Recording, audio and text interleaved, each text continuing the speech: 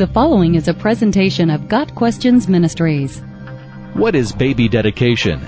Is child or baby dedication biblical?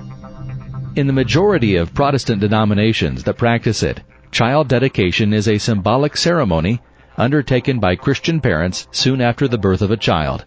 Some churches perform these ceremonies en masse and have several couples and children participating at the same time. The rite is intended to be a public statement by the parents that they will train their children in the Christian faith and seek to instill that faith in them.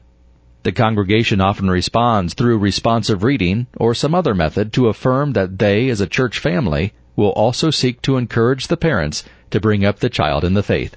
There is no implied salvation in the ceremony, and it varies from church to church. The idea of dedicating a child to the Lord can certainly be found in the Bible.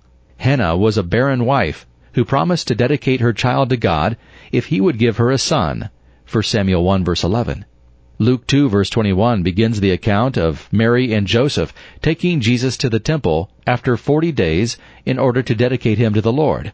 This was slightly more involved since it involved a sacrifice, but once again this ceremony did not indicate any level of salvation.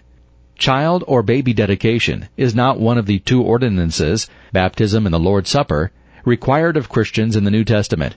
As Christians, we are baptized and participate in the Lord's Supper as outward and public signs of what Christ has done within us. While baby dedication is not an officially instituted ordinance of the church, there does not seem to be any conflict with Scripture as long as parents do not view it as assuring the salvation of the child. Got Questions Ministries seeks to glorify the Lord Jesus Christ by providing biblical answers to today's questions. Online at gotquestions.org.